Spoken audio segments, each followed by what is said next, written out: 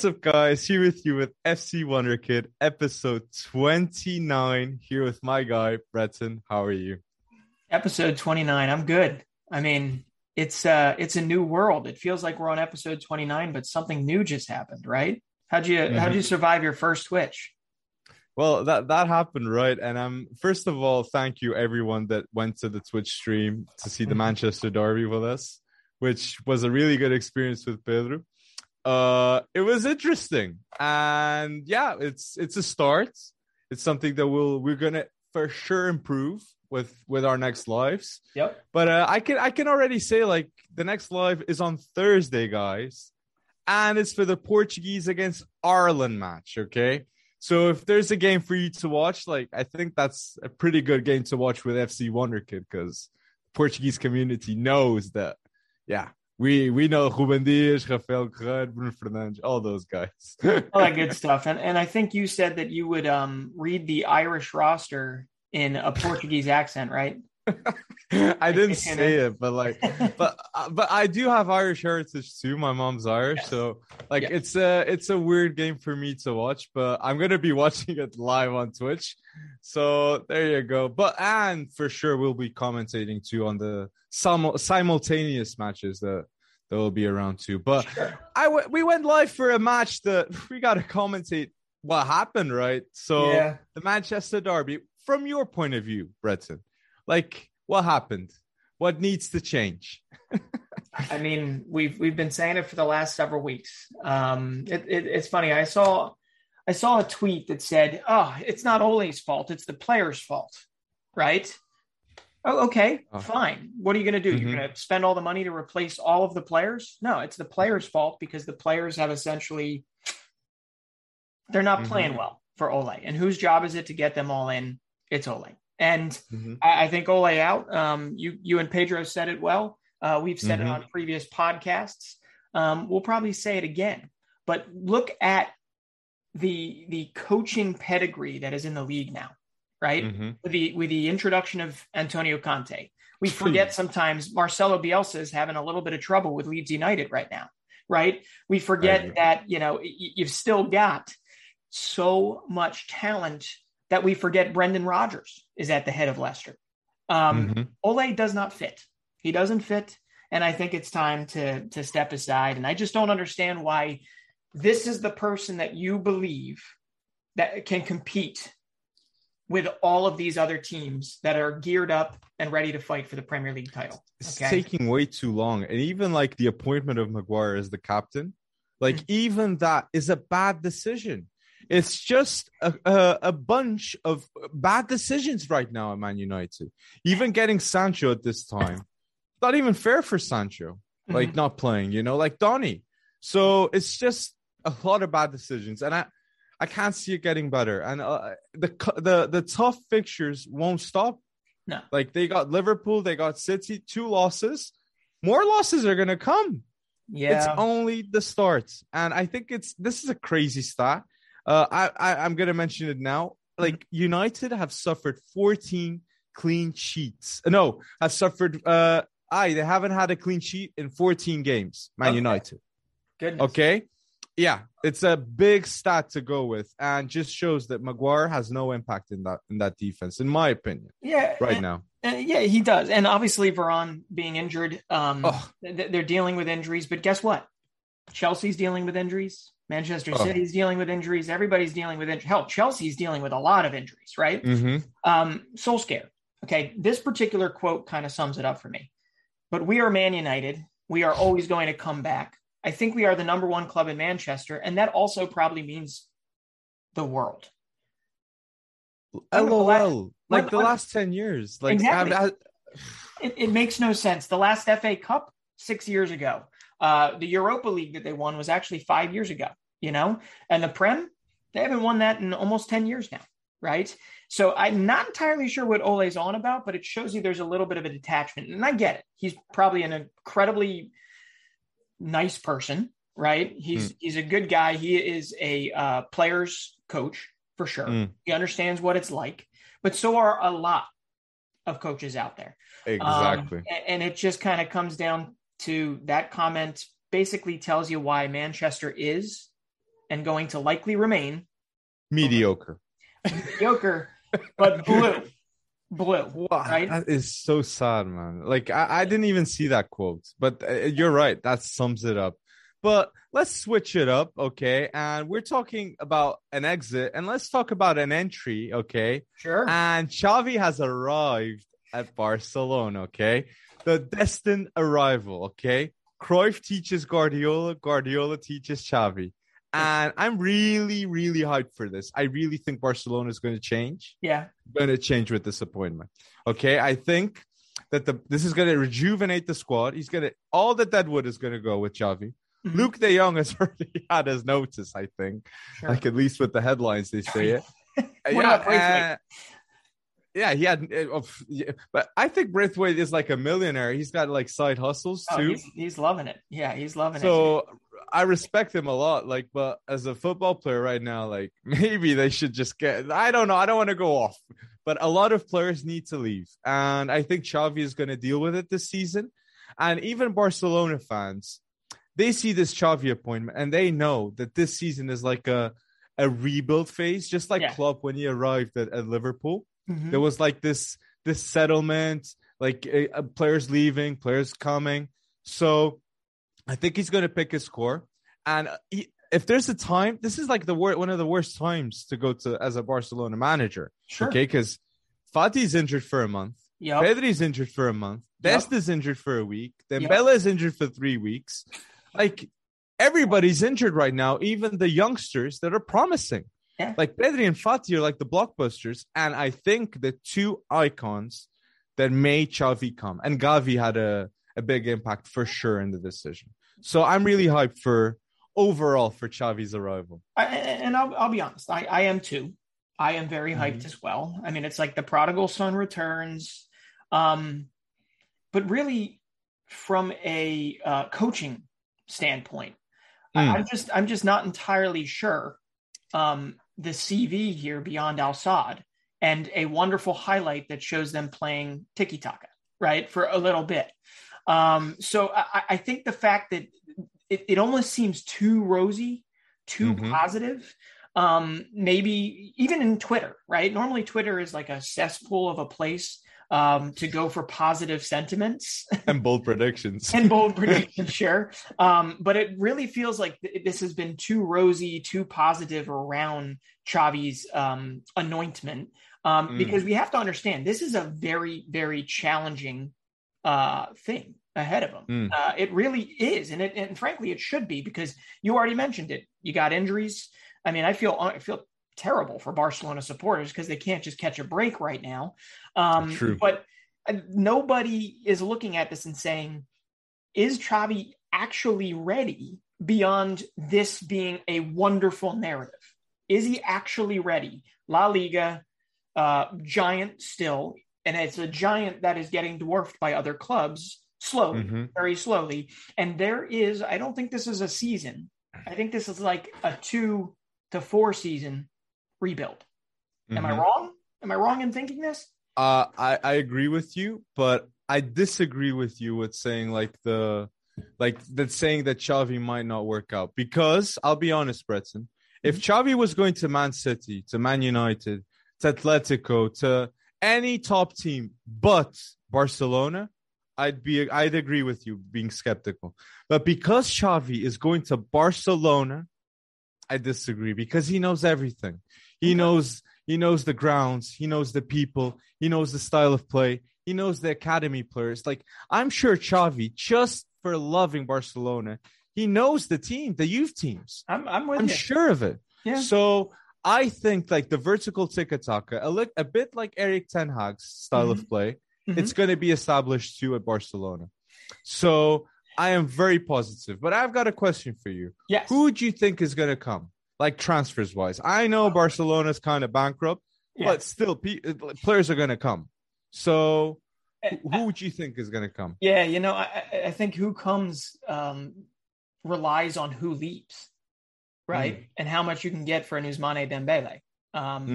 Or if you're even letting go of an Ousmane Dembele. But I think the idea that he's being brought in, Xavi is being brought in, is this understanding that Barcelona has hit the floor in terms of we now need to become reliant on our academy again, right? For years and years and years, since Messi, essentially, the academy hasn't really produced, right, the amount of ushered into the 11 stars that we all see since the Xavi years, since Iniesta, since Messi. I agree. So I think that understanding there means purse strings likely are going to be a little tightened. And beyond that, I think you got to look at veteran presence. And I didn't prepare those targets. So you've given me homework, and I'll have to come back to you next week on it, because unless you've got somebody in mind, because it's interesting.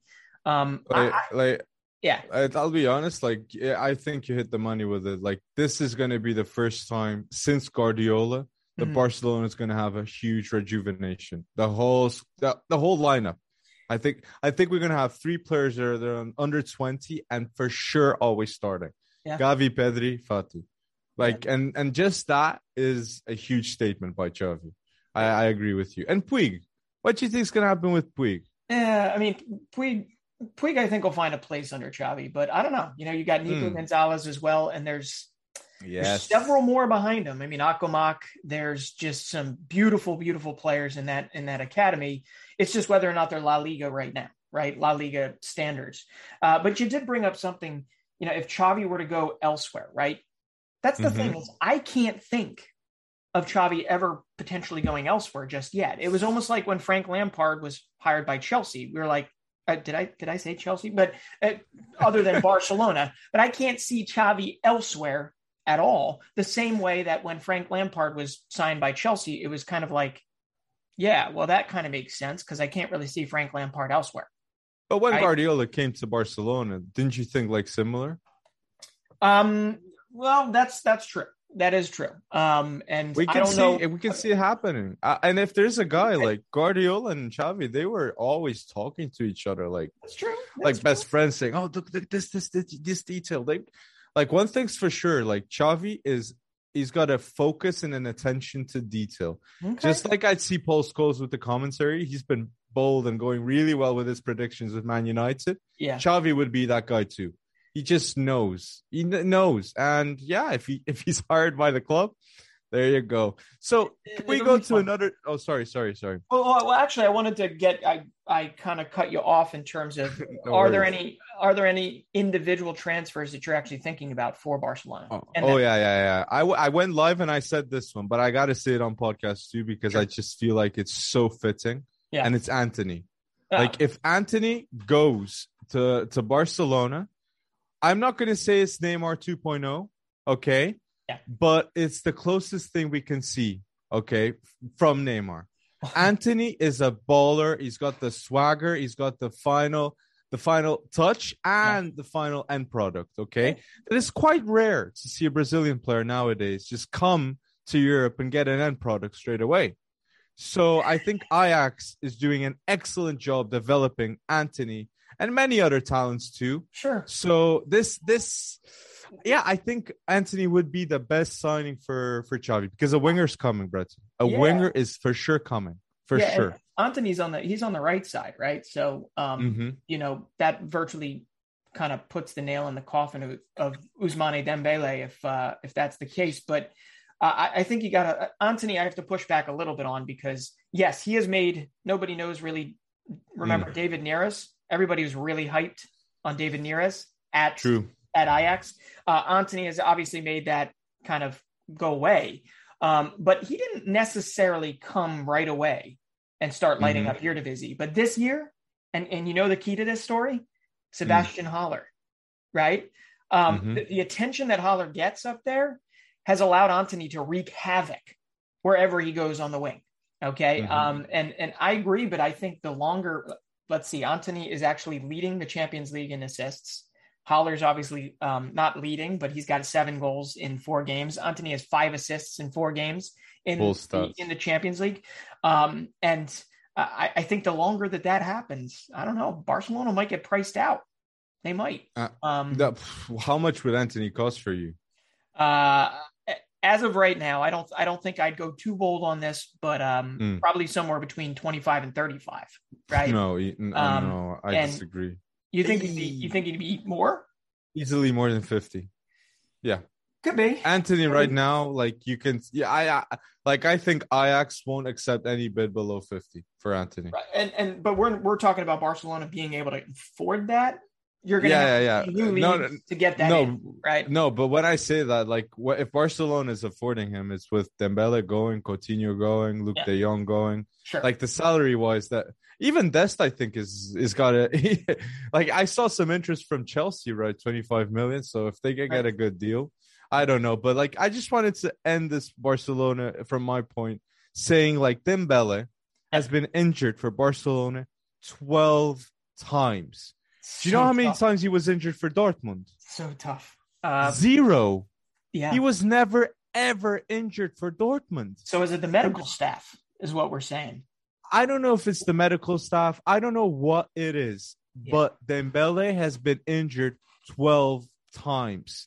It makes no sense to me. Well, it's heartbreaking. 12 times?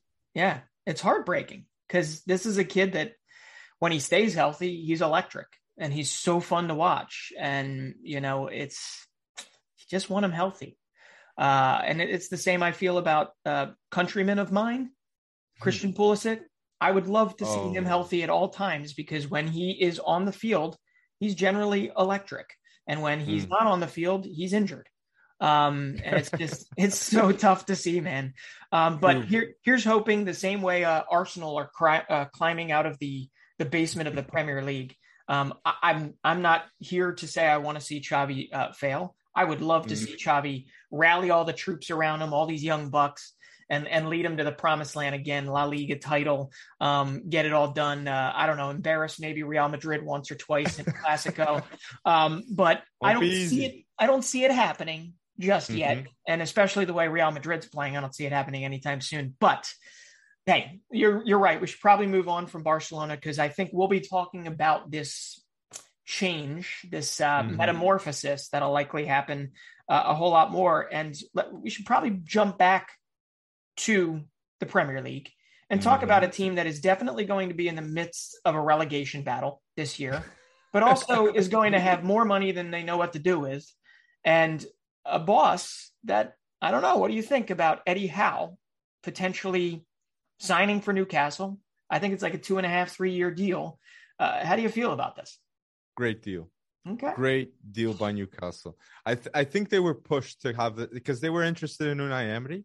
Yeah. I prefer Eddie Howe, honestly. I think just the fact that he can come in and he knows Callum Wilson better than anyone. That's true. Okay. He signed him. Yeah, he signed. And the fact that he's been in this situation. It's not like an unknown thing to maintain in the Premier League. Like Eddie Howe knows what to do. Yeah. So I like it. And something too about Eddie Howe, like didn't he leave Bournemouth because he had such an ambitious project?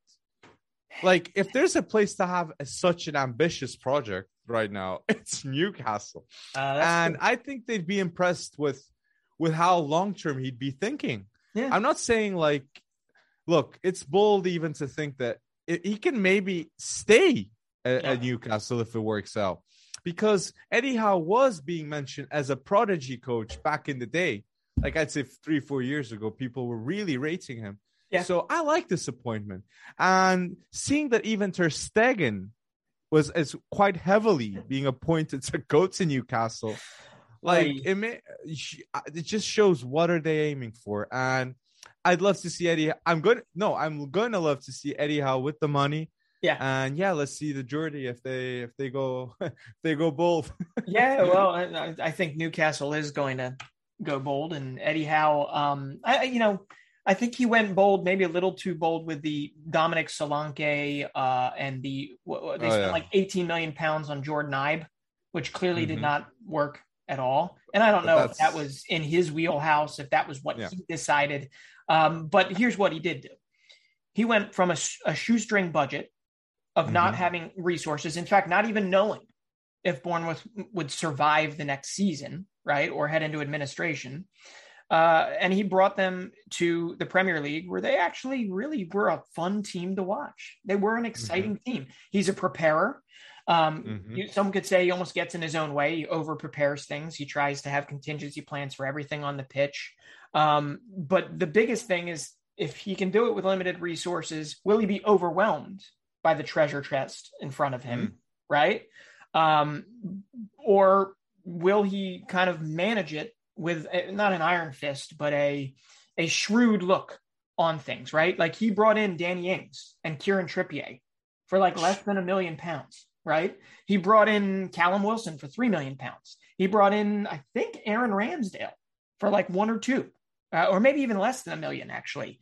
So he's made really good, shrewd deals of players that we all look at now and we're like, these were good players, and he's going, what we know is that he became synonymous with the Bournemouth identity, essentially, that identity that was getting built.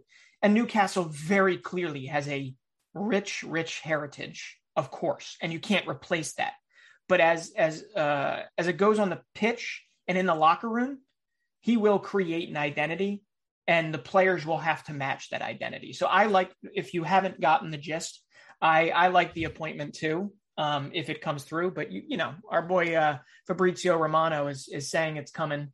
So we expect that announcement in the next day or two. Yeah, the next day or two. But do you think like he'll sign more English players, or do you think he'll fancy go abroad? Oof. Well, I mean, the nature of Brexit and all that fun stuff is it would make sense, I guess, for him to look within. But at the same time, it's overpriced. Yeah. I think Newcastle will be ambitious, and that's the only negative point that I could put to Eddie Howe. Maybe. Yeah. It's the fact that he'll have to maybe test waters in different like territories, like with players. Sure. Because you were all mentioning like English players, British players. And Newcastle is an ambitious club, and with ambitious ideas, you need to sign. Yeah, and you know what? I actually didn't even think about that. Pretty much every player I mentioned, you're right, that he brought in was a result of probably a local scouting team and him doing the scouting himself. And now you're talking about, you have the world at your fingertips. Either that could be good. You. Yeah, it could be great. I mean, if he is as good as a lot of what anyone that's known him speaks very highly of him. So I mean, first things first. Newcastle has a relegation fight on their hands. True. And if they don't pass that test, they're going to be doing this from the championship. And, that's not exactly what I think their new owners want. So no, it's not exactly. But I have another topic here, and it was something I was watching in the news, and very strongly, like a lot of interest from Arsenal to get Dusan Vlahovic. Okay, finally. So, like, if there's a night, like, I think the ideal club for Vlahovic is Tottenham because of the whole like striker situation, and just gives more leverage to the club, to Tottenham, if they get Vlahovic. But Arsenal can, if they snatch him up, like they're causing troubles to their rivals, and they get such a quality striker and youngster, top goal scorer, like type beat. Like he could come to the Prem and have maybe more than 20 goals. Yeah. Okay. That's the type of player potential wise he can become. So seeing it, I'm like thinking, good job, Arsenal, if you're thinking about these players. And it fits the bill, right? I mean, Fiorentina is not a Champions League team and will not be anytime soon. So Vlahovic could look at it and say, no, I need to go to Champions League football. Or he can say, Arsenal is a young and upcoming team. And just think about that. Think about Tierney's crosses. Think about him getting on the end of Saka's mazy runs, right? I mean, ESR and Odegaard teeing him up. I mean, it fits. It fits in a lot of ways, and it kind of excites me. It gets me pretty amped for Gunners fans if this could happen for them. But it seems like a steep cost, but Arsenal is willing to pay it. And we're already eating a little bit of crow on Ramsdale. So why not eat a whole plate full? But Vlahovic is who you want to be. I think who you want to be, tied to. right? And those are the types of names that I think Gunner fans want to see. So we'll see if it happens. What was the price on that? That was like 65 million euros, right? Yeah. It's a steep price. But it's expected if Vlahovic is coming, Lacazette, or even Aubameyang, like they need to go. Aubameyang would be the one that would be more urgent in my opinion, because like 350K a week. That's a lot. That's way too much if you're not starting. Like, and if Vlahovic is coming, like he wants that spot. But the player that you mentioned quickly, and I have to say, how is this kid not selected for England? Okay, ESR? Emil Smith Rowe. Yeah, Emil Smith Rowe once again saving Arsenal today, and I think he's the main man now. He got that 10 jersey, and it's like, I'm the boss now at Arsenal. I am the boss. Okay, he dictates the tempo so well. Okay, and Emil Smith Rowe, like he should have been called up for England, in my opinion. I'd agree with you. It's one of those good problems to have that we all talk about. That Southgate has an embarrassment of riches in front of him. But Smith Rowe, as we've mentioned before, is probably one of the best dribblers in the Premier League. And he's starting to gain a whole lot of confidence. I mean, what do you say? With the number 10 comes great responsibility, if we're like quoting a Disney movie or something. I mean, this is pretty much Smith Rowe had a reckoning period where he had to deal with the fact that he was given that 10. And I bet part of him was like, "Ooh, am I even ready for this?" And he's starting to realize doesn't help him to pussyfoot around. Okay. It helps him to just go, I don't want to use this phrase, but balls to the wall on this, right? Yeah. Get it done. Yeah. And he has shown so much confidence in the last few matches that it feels like only a month or two ago, because it was, that we were talking about Arsenal's imminent demise, and here they are climbing up. And even the fact that the Odegaard is signed, like it's saying to Smith Rowe, now it's the time for you to step up. Yes. If they get it, if they got Odegaard, and I even said you can't play the two at the same time. Like it's a huge gap if the two play. Partey's alone. And I think that was psychologically one of the big reasons why Smith Rowe is so good this season. Yeah, I agree with you. Good. It's Any highlights? Highlights? I got to throw just a random. You remember the name Alexander Mitrovic? Oh yeah. I remember him. He at one time was part of Newcastle. But now Mitrovic, I mean, the numbers just from Mitrovic to Lewandowski to Haller, the Holland, the numbers that are being put up by big strikers this year. Is this different than in years past? Like, I haven't done the homework on this. It feels different, does it not? It's like we've normalized this process where 20 goals in 17 matches, which is Mitrovic for Fulham, I know, in the championship. But then you look at Lewandowski with 8 goals in 4 games in the Champions League. Is this the normal now? I'll be honest, Breton. Like with Mitrovic, I think it's Mark Silva. Okay, like it's the guy is one of the most underrated coaches out there. Okay, the job, I remember being a kid and seeing the job he did with Estoril. They go up from the 2nd division in Portugal to the 3rd place straight away, or like the 4th. Yeah, something ridiculous. I remember I was a kid, and since then I was like, Mark Silva is a really nice coach, and ever since he's been, it's bad decisions, bad managements. Yes, and I feel like this is one of the most underrated things. As a young man, for a young manager, you need a good boss. You need a good management board of management. If you don't have a good board of management, like Leicester have, okay, clubs that like Dortmund have, like clubs that really want the best for the managers, like you're in a bad situation. Yeah. So, it's pretty much it. Yeah, I'm just looking at these numbers and the scoring charts, and it just seems different than other years. I mean, Lewandowski's 23 goals in 17 games this year. Okay, last year at this time, he ended the year with 47 goals last year. Last year at this time, he had 16 goals in 18 games. Robert Lewandowski has 23 goals in 17 games so far this year.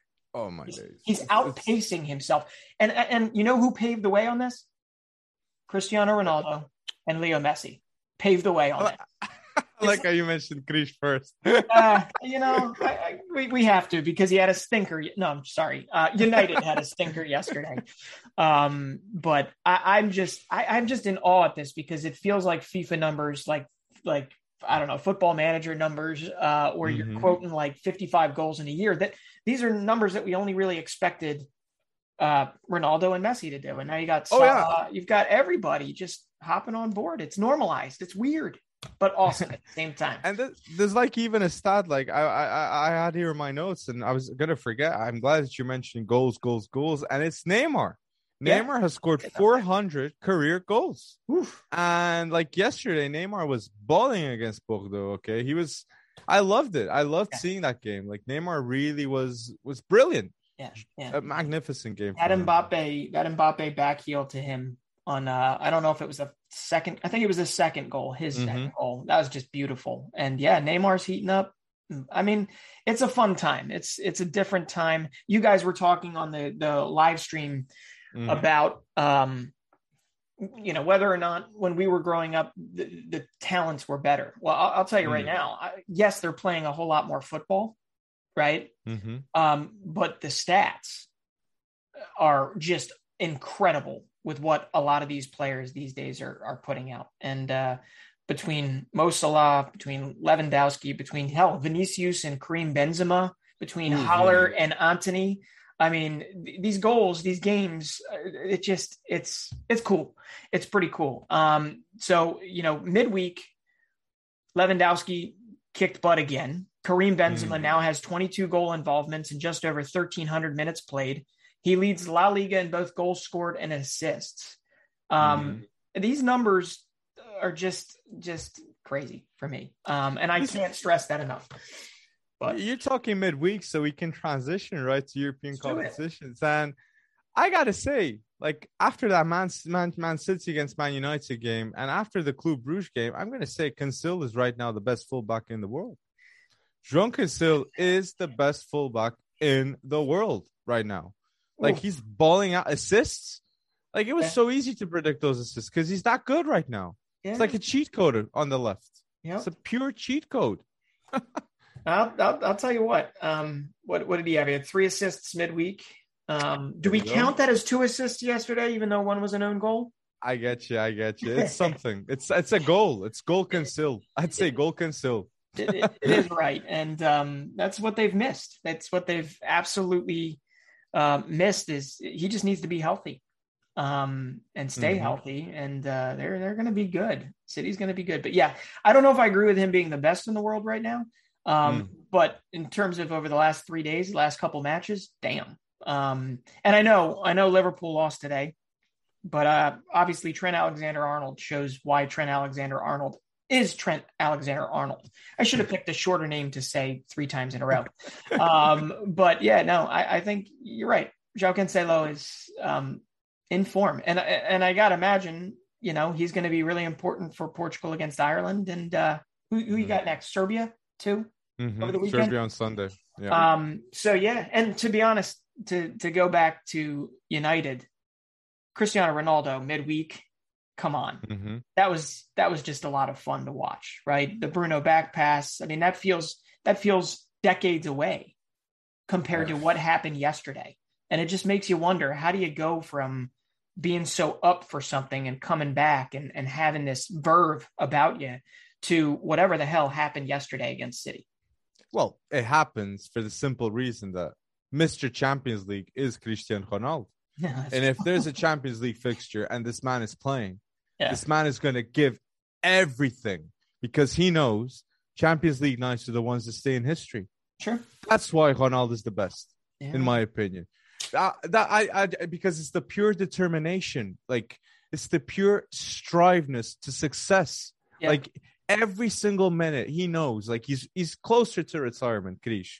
And you can clearly see that he wants to give it all in the Champions League. If there's one more minute, he's going to work even harder. Yeah. So that's why I love it. That's why I see a different man. Yeah, and let's work out the worst case scenario for Ronaldo here. What happens if things go so far southward with United? that he can't control it. What comes next for Cristiano Ronaldo? I honestly don't know, Bretson. Yeah. Like if it was like next season, I think he's gonna stand his ground on Man United for 2 seasons. I think so.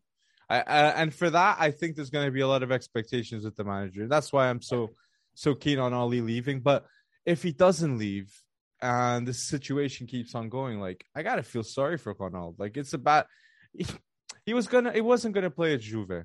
Yeah. Juve wasn't working out well. It's not what wasn't gonna play. It just didn't feel right anymore. And that's why they found a solution with United. But it still feels like there's something missing. And yeah, I feel sorry for him because like the goals, like if you see how many goals Messi has in the league and Ronaldo, like that just says like how much that man's working. So in my opinion. Sure.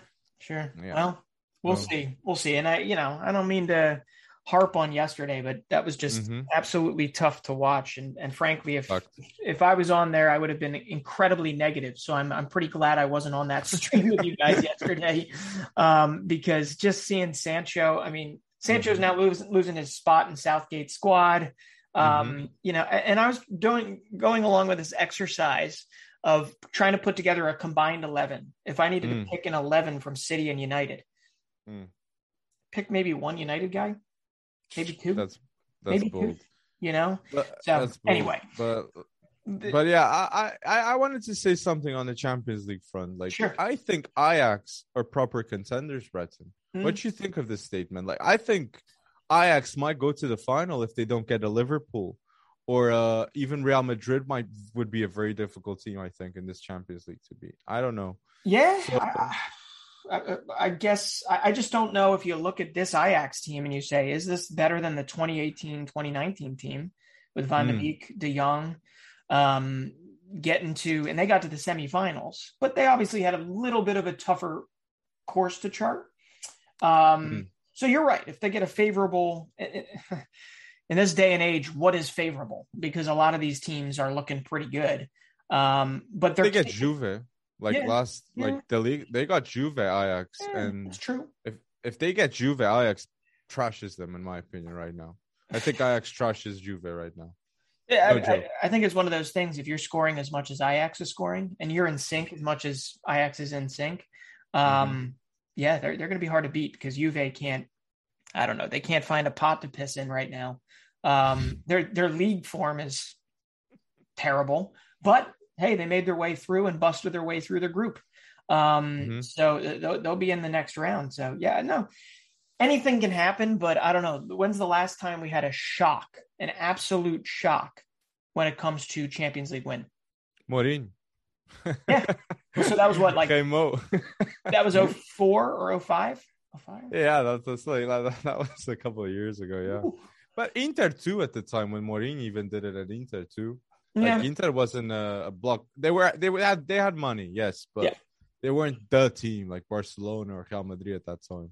And now Mourinho's getting beat by Venezia today, and little Gianluca Busio, the national team player. What a game it was too. It didn't go too well. But in the Champions League front, like there's even another player because I got to highlight too, and he had a little moment with Neymar. That was Dominic Szoboszlai with the penalty kick, the pure confidence, okay? Because then in the interview after, he said, he was just like trying to make me miss, but no chance. No chance. And that's like the confidence that I love to see. And Dominic Szoboszlai, I think like we were saying, like this season is going to be the season, and seeing him score, like even though it's a penalty, like it's lovely to see. It's lovely to see. It is. It's one of those things, just like Ousmane Dembele, man. When Szoboszlai was out, we wanted him to be healthy. He had that little setback, took a while. Him missing the Euro 2020, that was just so tough because he was the reason Hungary got there. But to see him back and healthy, Leipzig looks good. Jesse Marsch, maybe he's not on the hot seat anymore. And it also has to do with Christo Nkunku. Right. Also has to do this kid's turning into one of the more prolific players, not just in the Bundesliga, but also in the Champions League. And Nkunku has 5 goals in 4 Champions League matches. He had a goal and an assist versus Dortmund recently. I mean, he's firing on all cylinders. And it makes you wonder, what did PSG just not see in him? But it's really, really interesting and fun to see. But like he needed to leave PSG to get this development though. Like it's like many others. Like it's Coman even left PSG, and he was like one of the like the princes of that academy. So it's very hard. It's very hard. But I love it. And Kunko is the type of player like he values scaling up. Like I compared him to Leon Bailey before this season, but right now I put him much higher. I'll rate Nkunku much higher than Bailey. So like he's developing at a really good rate. And French national team maybe. And French I don't know if he's been selected. I don't know if he's been selected, but he should be in the conversation for sure. Nkunku. He should be. But that's a tough one.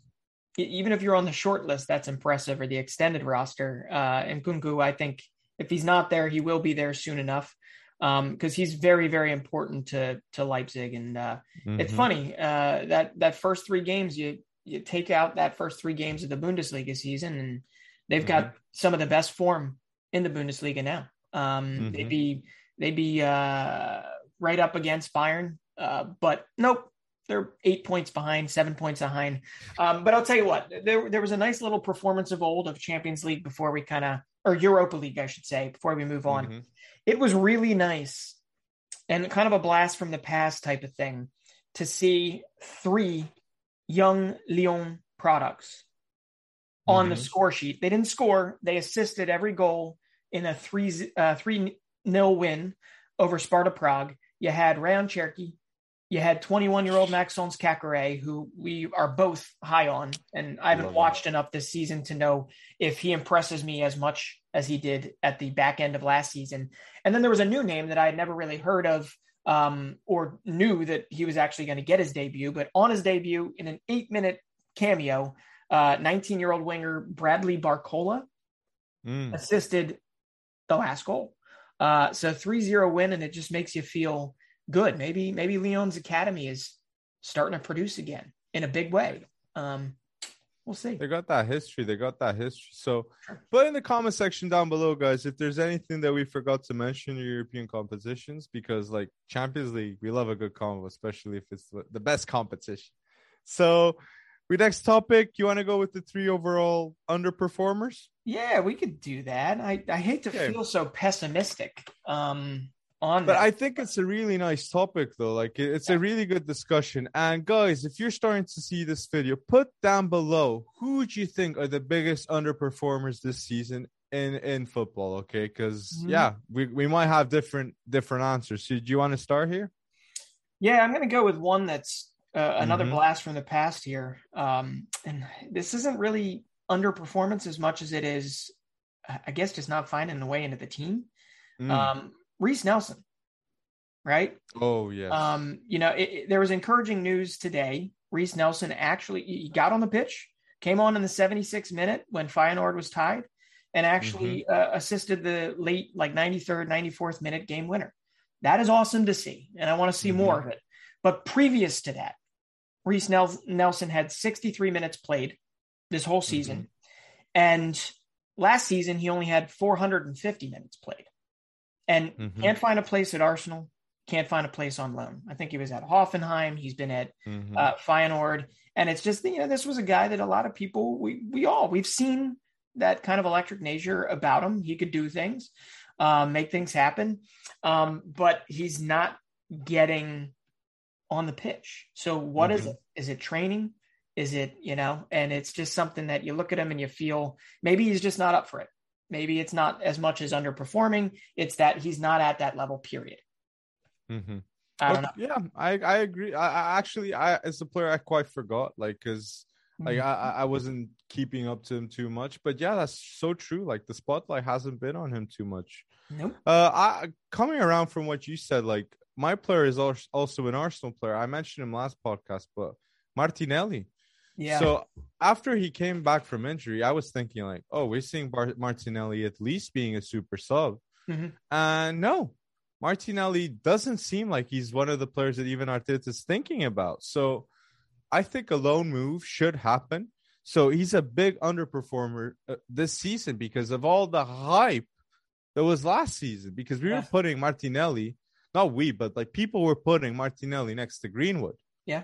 And if you compare it now, Martinelli ain't even close. Like Saka, okay, but Martinelli, no. So that's my first Wonderkid underperformer right now. And that's a good one because we all had high hopes for him. And I know when Arsenal started the way that they started, everybody was just basically saying, give these youngsters a chance. Give these youngsters a chance. But they're winning. About our Arsenal rebuild, and he hasn't performed the limited minutes he's gotten on the field. So I don't know if it's lingering health issues or whatnot. I'm sure somebody that's in the know will be able to tell us, but he certainly hasn't knocked our socks off when we've watched him when he's actually gotten on the pitch. And I got one that's similar to that. Okay. We actually saw him sparingly in Euro 2020 until COVID kind of took him away. And I think he had to miss one or two of Sweden's games. But Dejan Kulusevski, I have not liked what I've seen when he's been on the pitch for Juventus. And kind of combing through Juve's, whether it's Twitter or whatever, Allegri has actually come out and he's stated he doesn't really like his attitude, his approach to training. I mean, we've seen, though, for Sweden, what Dejan can do. And what he can create from nothing. And you kind of look at Dejan, you look at Isak, and you're like, that is a bright Swedish future. But I think he's becoming more and more expendable when it comes to Juventus. I don't know if it's a loan move back to wherever, Atalanta, or I'm trying to remember. That wasn't Atalanta. Was not. It was. It was Atalanta, right? But he was left on the bench when Juve was looking for a goal versus Fiorentina recently. And it's like, if you're looking for a goal, you go to Dejan, unless of course you don't like what he's about. And Allegri very clearly does not. And Kulusevski, like last season, he showed really good shines. Like that's another player that I didn't think about. That is a very nice mention there. So I'm going to stay in the Prem. Okay. And I'm going to talk about a player that I was liking what I was seeing at Norwich, and it's Billy Gilmore. Like, the matches I saw with that Billy Gilmore played, he wasn't bad. Like, and all of a sudden he stops playing. Yeah, Billy Gilmore stopped playing all of a sudden. I don't understand why. And truth is, Norwich manager wins and he's sacked. So we might see the new coach. I saw that Lampard's in the news to go to Norwich. If that happens, Billy Gilmore's back and he's for sure starting. But until then, like, he's underperforming in my opinion. You'd expect him to be playing every single match for Norwich and balling out because that's what he can do. Yeah, you really would. I expected it. You expected it. And then this new signing that they brought in, and we're talking about the worst team in the Premier League, and a new signing they bring in. I think his name is Norman or Zimmerman, midfielder, winds up kicking Gilmore out basically. So I hope that changes. But we were so high on the fact that we knew Norwich was going to have a tough year, but we really thought that Gilmore would be able to shine for him because of it. And it would be massive for his minutes the same way, like a Conor Gallagher at Crystal Palace is amazing right now. Right. So another one, that's kind of to stay in the Prem, and I only have two more left.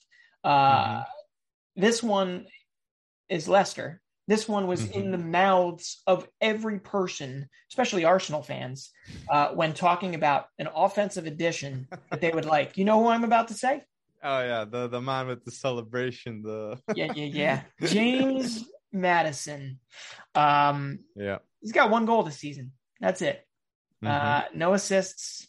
I mean, Leicester's starting to pep up. They're starting to play better, but he's not the same X factor that he once was. And I'm not saying he's toothless, but it's definitely a drop off from his form last season. I don't know if it's about to come, but he doesn't look like the same player.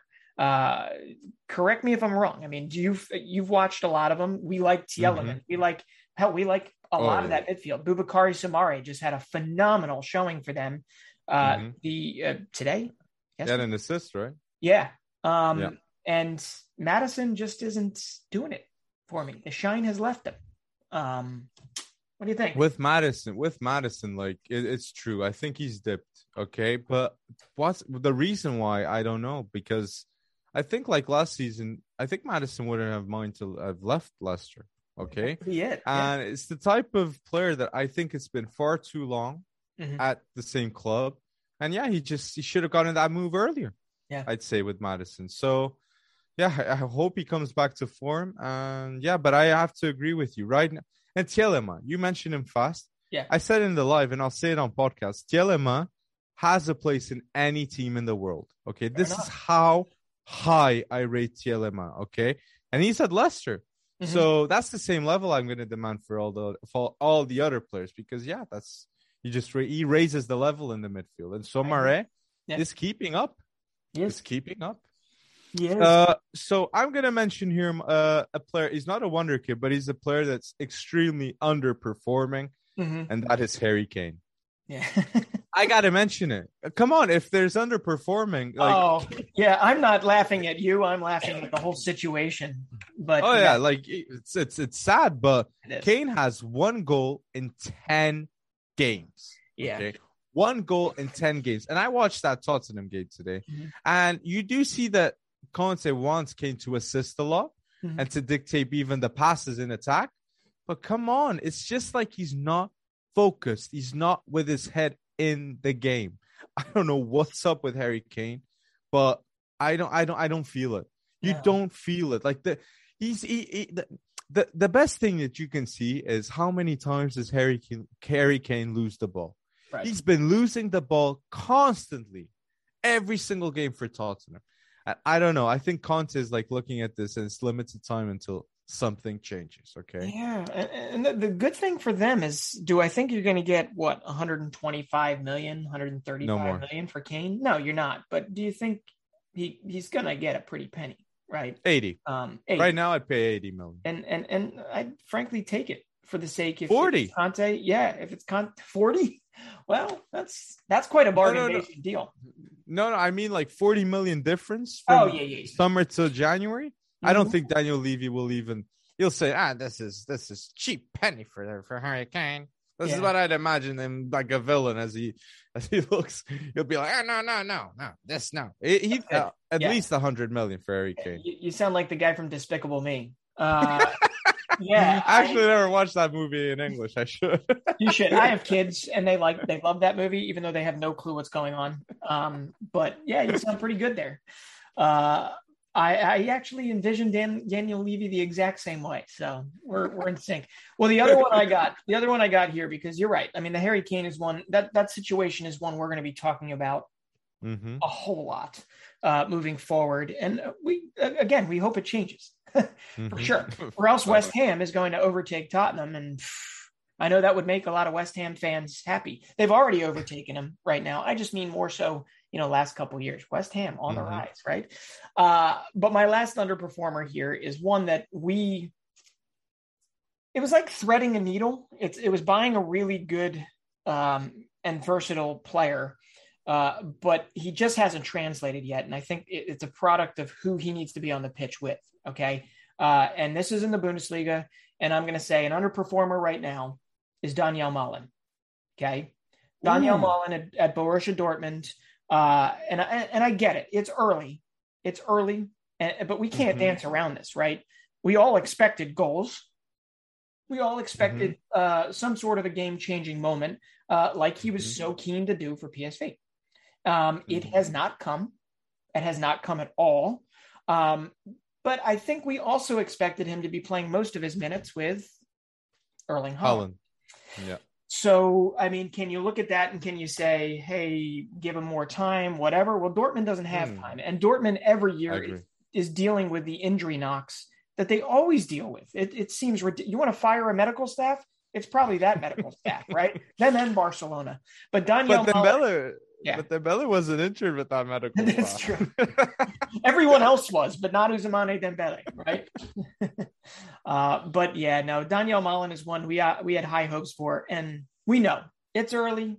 Narratives can change, but Dortmund needs them if they want to keep up in any way, shape, or form with the machine that is Bayern Munich right now. So, oh, for sure. Yeah. I'm gonna say my final one, and it's the reason why he's linked up to Newcastle, and it's Ter Stegen. I know the defense in front of Ter Stegen is shambolic too, especially when Ronaldo Araújo doesn't play or a big player like that doesn't play. Yeah, but like, come on, like what I saw against Celta Vigo, like Ter Stegen wasn't even there, so underperforming extremely. And honestly, I think it's a player that Barcelona know they can get big bucks right now for, and honestly, they're fine with Ter Stegen leaving, and that says a lot. So he's a huge underperformer in my opinion. That was the first time in how many years that they gave up a 3-0 lead? That was just unreal, absolutely unreal. It was sad. It was sad. So if there's like any underperformer that we didn't mention, you guys feel like should have been mentioned, please put down below in the comment section. Do you have anyone you want to say at the end, Bretson? No, I mean, I know that you wanted to say Harry Maguire. Well, and Sancho, but like I felt like it's just repetitive. obvious. But, yeah. No, I mean we missed talking about Barella's new deal. Chalaba's new deal, Conor Gallagher again. There's just so much to talk about. We might have to do 2 of these, like a quicker one midweek or something, because too much to talk about. But no, I got no more underperformers for you. So do you want to like end it up with one start bench still? Because like the listeners love this one. And Which one? Let's go with the CDM one. Okay. Because I like it. And so to end the episode, start, bench, sell, big boys, Kimmich, Kante, and Kazmir. Okay, so Breton on the spot. Who would you start? Who would you bench? Who would you sell? I have a feeling I'm going to get hurt for this one. I'm going to start Kimmich. Okay. I'm nothing if not consistent with my versatility trope. No, I mean he's phenomenal. His delivery, his engine, his leadership. But you can say that pretty much about every one of these, except Kimmich is a beast on the offense as well as the defense, right? Or fueling the offense, I should say, if you know what I mean. So I'm going to start Kimmich. I'm going to bench Casemiro. Oh no, you didn't. I just did. Oh no, you didn't. You're not gonna I'm going to sell, and I'm going to make him not smile as if he cares. And I'm going to sell N'Golo Kante. Well, I care. What? I'm going to make you cry. I mean, come on. This is a game of narrow margins. And N'Golo Kante, he's been missing recently. You know me with a current form, bull, donkey, whatever. I get. But Chelsea's been missing Lukaku, Timo, Pulisic, Kante, Kovacic. They've still been getting, results. You and Pedro are putting me like crazy this week. I know. But here's the thing. I've looked at how great Real Madrid for the most part has been this year. Okay. Casemiro is never going to get the props, although I don't think anyone expected Casemiro, Kroos, Modric to be any sort of a formidable at this day and age, right? 10 years ago, 5 years ago, whatever, 3 years ago, for sure. But we thought that they were kind of getting on the decline. They've been very solid, and Casemiro has been possibly the biggest part of that. He is kind of an a-hole when it comes down to playing against. He's one of those guys that you have to have on your team, you want to have on your team, and that you think about nonstop as not wanting to play against. But it just brought me back because Xavi's coming into the fold for Barcelona. And I remembered that quote from a couple of years ago, like 2017, maybe 2018, where Xavi said like Casemiro couldn't play for Barcelona. Right. He would never play DM for Barcelona. Oh, he couldn't. Oh, for sure. Exactly. And he's like, yeah, well, I don't really care. I've got 4 Champions League titles. Exactly. It's like same type beat as Ramos. Like they kill Barcelona players. That's like what they do for a living instead of wanting to go to Barcelona. Yeah, so I think the benching part, this was so hard, obviously. That was but the benching part, bro. come on, he's played 300 games for them. He's just so consistent. He's there. I'm trying to rationalize something that is unrationable, whatever that is. Come on, doing start bench sell is really hard, to be fair with you, but I'm going to start Kimmich too. Okay. Because he's the best balanced player, and in history, I think he'll be the biggest icon for the three. Like Bayern, Kimmich is going to be an icon of this day and age for Bayern. So I love it. I think Kimmich can play right back, can play CDM. Conte bench, because Conte is like, come on, he was Ballon d'Or talk nominations. Like he was absolutely crucial for Chelsea to win the Champions League. And sell Casemiro. That's really hard, but like I think Casemiro is thinking to himself, like, I'm going to be one of the first pieces going in a rebuild. Okay, Camavinga coming. Like I think Valverde, Camavinga, Casemiro will be thinking like, okay, my time's going to be up soon. Just like Varane, they're going to offload Casemiro and get a good buck too, because Real Madrid does those good deals. So start Kimmich, bench Conte, sell Casemiro. All right. So we're 1 minute up. So that was really, I think this is a really good way to end it up and wrap it up, the podcast. So episode 29, I just want to end up saying thank you to everyone that went to our Twitch. And look, I want this soundbite. I'm going to go bold here. If we have 100K subs on YouTube, I will go bold live on Twitch. I will literally go bold live on Twitch. If we have that play button here, that play 100K, I need physical evidence if I'm going bold. That's what I want. If I'm putting myself bold, we need something. So that's going to be the challenge that I'm going to play. I think we're going to do it. Because I wouldn't mind seeing this. Oh my days, if that happens, no, that'd be so crazy. Oh, no. Let's go with it. Well, here's how we get it there, right? Everyone's been now introduced to Pedro. They've been introduced to Alex, obviously, and Breton. This type of cast is going to expand over time as we try and build something around covering world football, not just the Premier League, not just America or Portugal. But we really want to hear what you like, what you don't like, what you think we could do, what you think we shouldn't do. We're going to keep adding faces, because the nature of this is we always wanted this to be a communal thing and sharing it with you. And I'm excited, even though I'm an older dog here, I'm excited about the Twitch experience, because it's a way to, hey, we're going to watch these games together. We might as well all watch them together. I love it. I love it. And the Twitch experience is going to be massive. So if you guys don't know, we're going to be live Thursday on Twitch to max reaction of Portugal Ireland, 7:45 here in Portugal. So episode 29, it's in the books, wrapped up. I hope you guys enjoyed it. I sure enjoyed doing it. And peace out, guys. Later.